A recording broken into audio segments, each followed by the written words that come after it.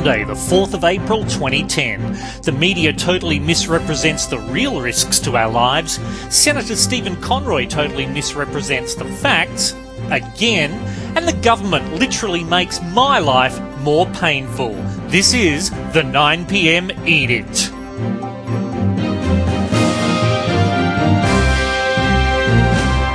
Hello, I'm still Gary and welcome to the Edict. Yes, days behind schedule, you poor deprived creatures. Diddums, you'll cope. I have here in my hand drugs, opiates, methylmorphine.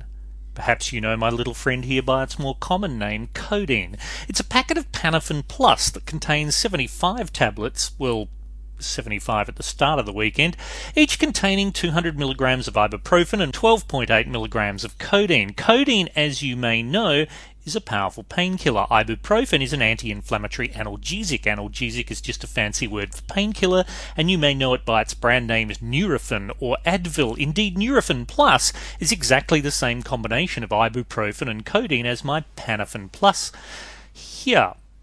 Now, codeine is my friend because it's capable of dealing with the massive back and shoulder pain I sometimes get, a combination of too many long years at a computer sitting on dodgy chairs and a shoulder injury that resulted from being run down by a car more than 2 decades ago. My advice to you, never ever skimp on work chairs with proper back support, and never ever trust what drivers will do when faced with traffic lights. Always carry a gun, shoot them in the face and claim self-defense. From the 1st of May, however, this box of pills will be illegal. Well, kind of.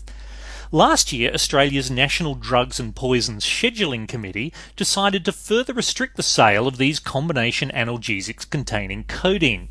Now, Australia's system for regulating drugs and poisons is based on 8 schedules, that is, lists. For any substance, the schedule it's on determines how it's packaged, marketed, distributed and sold. Schedule 8, for example, is controlled drug possession without authority illegal. It includes things like amphetamine and methadone. Schedule 6 poisons are substances with moderate to high toxicity and which may cause death or severe injury if ingested, inhaled or in contact with skin or eyes.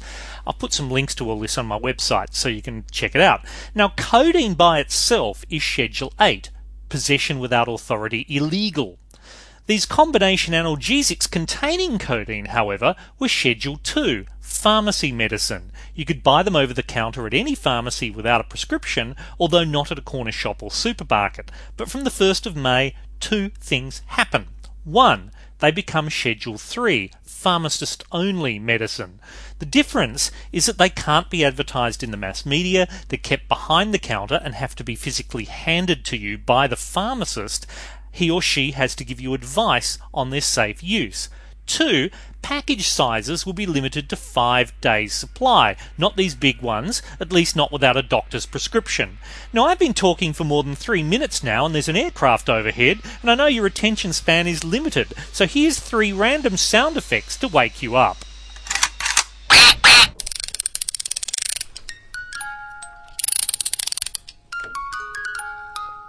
The National Drugs and Poisons Schedule Committee is concerned about addiction. Codeine is addictive, like so many alkaloids such as caffeine, mescaline, cocaine, nicotine.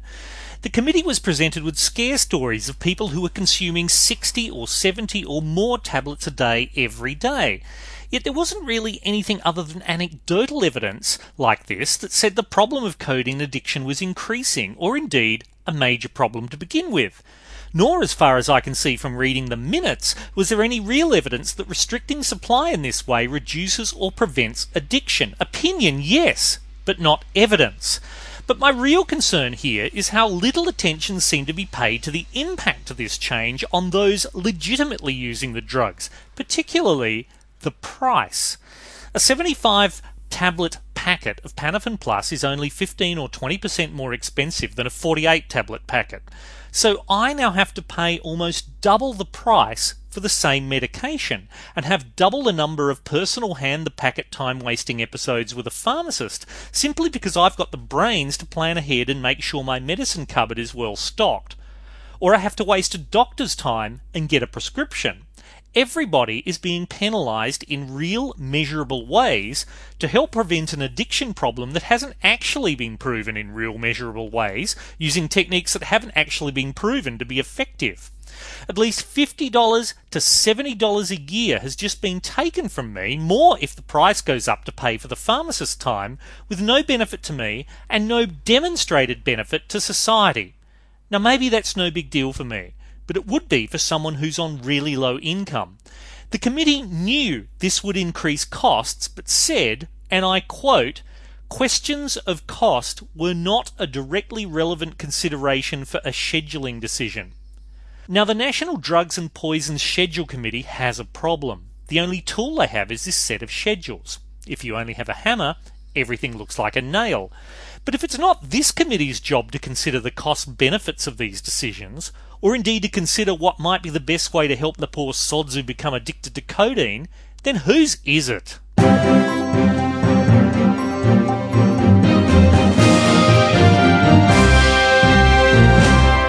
Now, some corrections. Last Monday night I talked about racing car drivers. Why, I don't know, because it has to be one of the most pointless and self-indulgent sports in the world.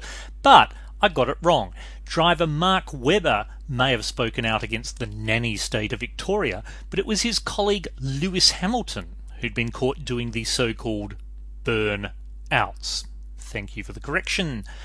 Like I care anyway. Also on Monday's program, I mentioned Senator Stephen Conroy's rather odd attack on Google and two factual errors he'd supposedly made about Eric Schmidt. I said Conroy called him a founder of Google, which Conroy did, but Schmidt is in fact the hired CEO. But I also said Conroy called him Eric Smith, not Schmidt.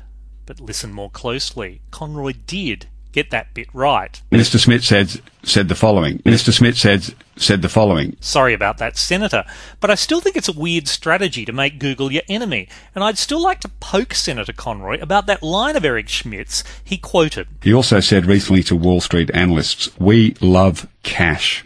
In a sentence, that was it, just "we love cash." Yes. So when people say, shouldn't we just leave it up to, the Googles of this world to determine what the filtering policy should be, and make no mistake, anybody who wants to go onto Google's sites now and look up their filtering policy will actually find they filter more material on a broader range of topics than we are proposing to put forward.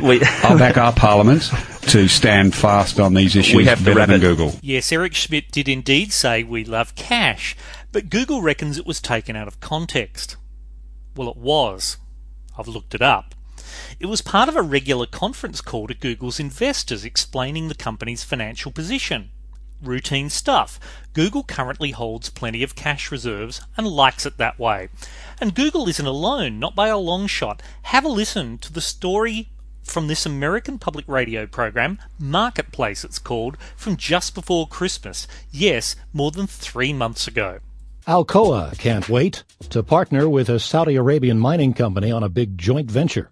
The American aluminum giant put a shiny bow on that $11 billion deal and wrapped it up today, which might not seem all that unusual in, shall we say, better times. But you might recall that just last week Exxon put up $30 billion to buy XTO Energy. How can these companies do all this buying in the midst of the Great Recession? Here's a hint, it ain't gift cards. It turns out they've got a lot of cash on hand.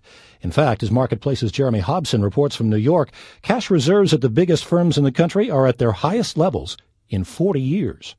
When Google starts spending again, the search for dollars won't take a tenth of a second, and it'll yield about 22 billion results. On a recent conference call, CEO Eric Schmidt told investors the company's got plenty of cash in its wallet. We hope that will continue for a long time. We love cash. Alcoa loves it too. The aluminum giant's holding 28% more cash than it was last year. Here's spokesman Kevin Lowry. It's being conservative, and it seems to be the prudent thing. So when the economy around the world begins to improve, then we'll be in a much better and stronger position moving forward. Now, Google and Alcoa are two well-known firms, but Howard Silverblatt, a senior index analyst at Standard & Poor's, says they've got plenty of company. Just look at the quarterly reports, he says, and you'll see that businesses large and small are hoarding cash. Over the last several years, companies have become stingy on what they're spending. But what we've seen in the last 6 to 7 months is companies really holding on to their money. How much are they holding? On average, nearly 10% of their value. The Marketplace report goes on to say that companies aren't spending their cash because they're still nervous about the economy and they can't find anything to invest in just now. So in other words, Senator Conroy has taken a straightforward statement about Google's financial position, a position held by many other big companies right now, in fact, a position that indicates good, cautious financial management, and he's tried to say that it's evidence that Google values money more than taking a moral stand. Now, as I've said before, there's plenty of reasons to be critical of Google, but quite frankly, that kind of misrepresentation says something about Senator Conroy's own moral stance.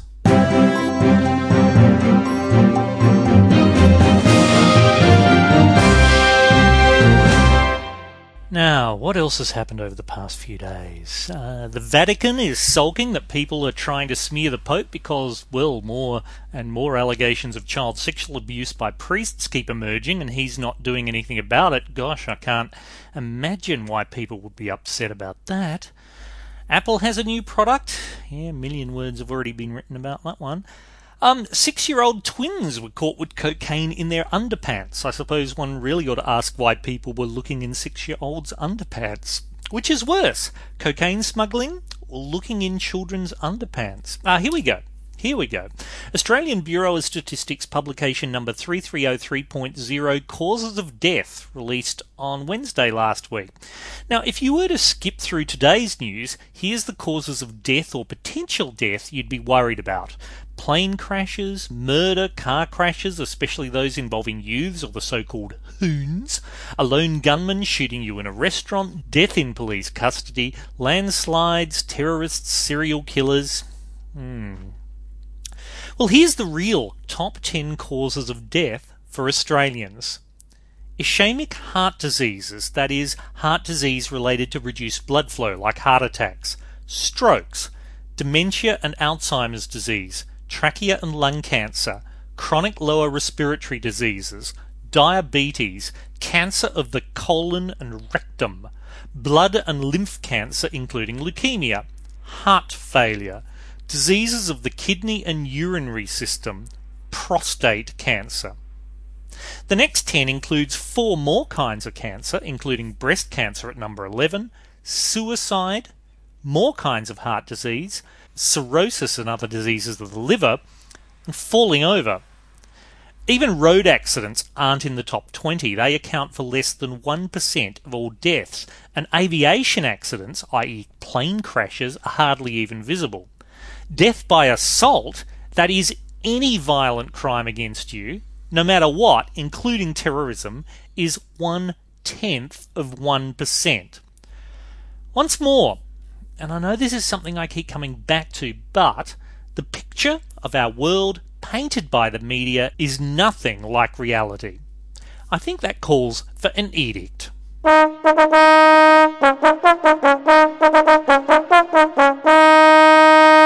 This is edict number 10.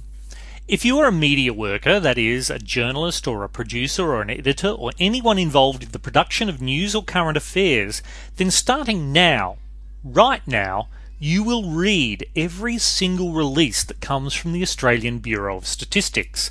And if any of your planned stories paint a picture of the world which is at odds with the statistical reality, if it emphasises a risk which is actually rare, or doesn't even exist, if it proposes a crime wave when it's just the random coincidence of unrelated events, if you choose to start reporting every event of some type when previously you didn't, just because you want to create a new narrative of fear, then you shall be declared a danger to society, and every citizen will be given the right to piss upon you, on site, in public, without penalty.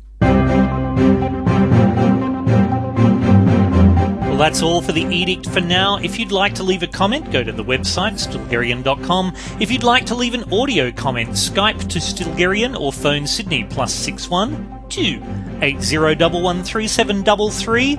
The next edict will probably be on Tuesday, the 6th of April. Maybe it will, maybe it won't.